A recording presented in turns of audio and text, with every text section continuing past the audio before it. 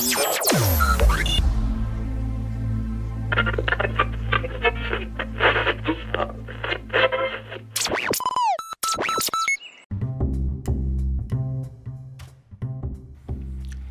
writing, if I have my way, is calligraphy. Remember back in the older days, people were paid money with that legends as ledgers and stuff, and that's how I see it. I think it's coming back to an art. An art form, yes.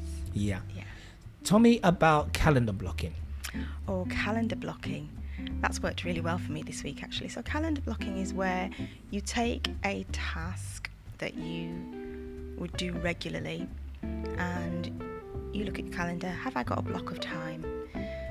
Yes. Then you take that block of time and you repeat that task over and over again. So when I say repeat it, I mean, for example, I have developed a safeguarding newsletter that goes out to our staff every week. And so I sat down, had a block of time. I had been doing something really intense, so I just wanted to do something that didn't require a lot of thought. And I was able to do the next 10 safeguarding newsletters in one block. So that takes me from now all the way up until the end of May. I also scheduled those to go out by email, so that task is now done. I don't have to think about that until maybe June, or when I have another space in my calendar to just block a task that doesn't require as much thought as other tasks. So being able to just choose a task and smash through that task so that you're kind of getting ahead of yourself. You can't do it with everything, but perhaps there's a task that you can do. You can break it down into parts, so you can do parts of that task. And again, it's so freeing to be able to do that, to know that I've done that newsletter up until May is brilliant. I mean, if I had a bit more time, I could have just kept on going for the rest of the academic year and done up until July. It would have been another, 10? But yeah, calendar blocking. Do you think the usage of Google Suite, I think it's called Google Workspace, because with calendar blocking comes schedule send. Mm-hmm. Schedule send can also come with template emails. Yeah. Everything seems to be merging quite nicely. Yeah, and it goes back to what I was saying about us being so available and then therefore having to be more productive, and we just have to think in different ways of how we do things efficiently. Eating the frog. I learned that phrase from you. Yeah, but you talked about it the other day. I went on one of the best training courses, middle management, and this was the book he swore by, Eating the Frog. Brian Tracy. Yes, because my partner just purchased it. The gentleman used to be a head teacher who delivered the course, said he stayed far too long in headship. It was losing his marbles, and they physically carried him out of his office because they found him hiding underneath his desk during an Ofsted inspection. And he opened up by saying that when he introduced himself as the facilitator of the course, and therefore, I don't know, I just believed in everything he had to say from that beginning. And the first book he said, eat the frog, read this book. If you do nothing else, read this book. The frog is the thing that you keep putting off, and you know you have to do it. And to use the parlance of our times, the street vernacular, it's long, man.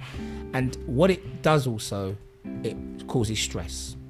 You know you need to do it, and it will have an impact on your health, and we don't do it. And that's the frog, because once you've eaten it, we all go, oh, it wasn't that bad anyway. Absolutely. And the longer you leave it, you're actually building it and building it and building it and building it. And we've all been there. We've all had to write essays, lastminute.com. You had to make phone calls. And actually, if you just eat the frog, make it the first thing on the plate, eat the frog, and it will free you up to get on to do the rest of the stuff. And I suppose we used to have a game, didn't we? Like when we made our list of the day, it was like, so what's your frog? Yeah. We used to have our top 3 frogs for the day. Yeah. And quite often they would be things to do with speaking to people. And what I've also found is the times when I've known in my mind it was a frog, I should have dealt with it, and I haven't dealt with it, it will come back and it will bite you in your backside. So it's better to just get it done, as painful as it is sometimes. Also, I think to try and get it done in the morning, because I personally believe that's when most people's brains work the best. But get it done, because it will come back and bite you. Difficult conversations with people. You know, you're right, it hangs over you and it causes stress. They are the things that cause stress. And once you've eaten those frogs, you walk around the rest of the day with you just feel light and relieved. And then as leaders, we pass that on to the rest of our staff. But if we're walking around stressed, we pass that on to the rest of our staff. So eating frogs is so key. Thank you for introducing me to Brian Tracy. Hey, eat the frog. So there is a saying, if you want something done, ask a busy person. Just listening to some of the things that you said and the strategies that you have in place, can you see where that saying now comes from? Yes. A busy person has to prioritise, but also will get the job done because they understand the impact on themselves and other people. So yes, I can see where that comes from. That said, I do think you need to have space to think, and you don't necessarily need to look busy all the time. Particularly in leadership, you need to have that space to just organise your thoughts, to prepare for chopping down the tree. Oh, there's a phrase. Yeah. Let's come back to the tree chopping in a minute. Now, this is what we talk about space. When you think and talk something through and you kind of look at it from another angle, the word busy is, I kind of feel like a negative. Like you're just busy. You're not relaxing.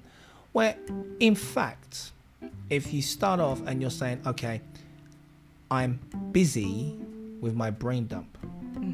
I'm busy putting my day together. I'm busy identifying my frogs. I'm busy blocking my calendar. I'm busy stacking my habits.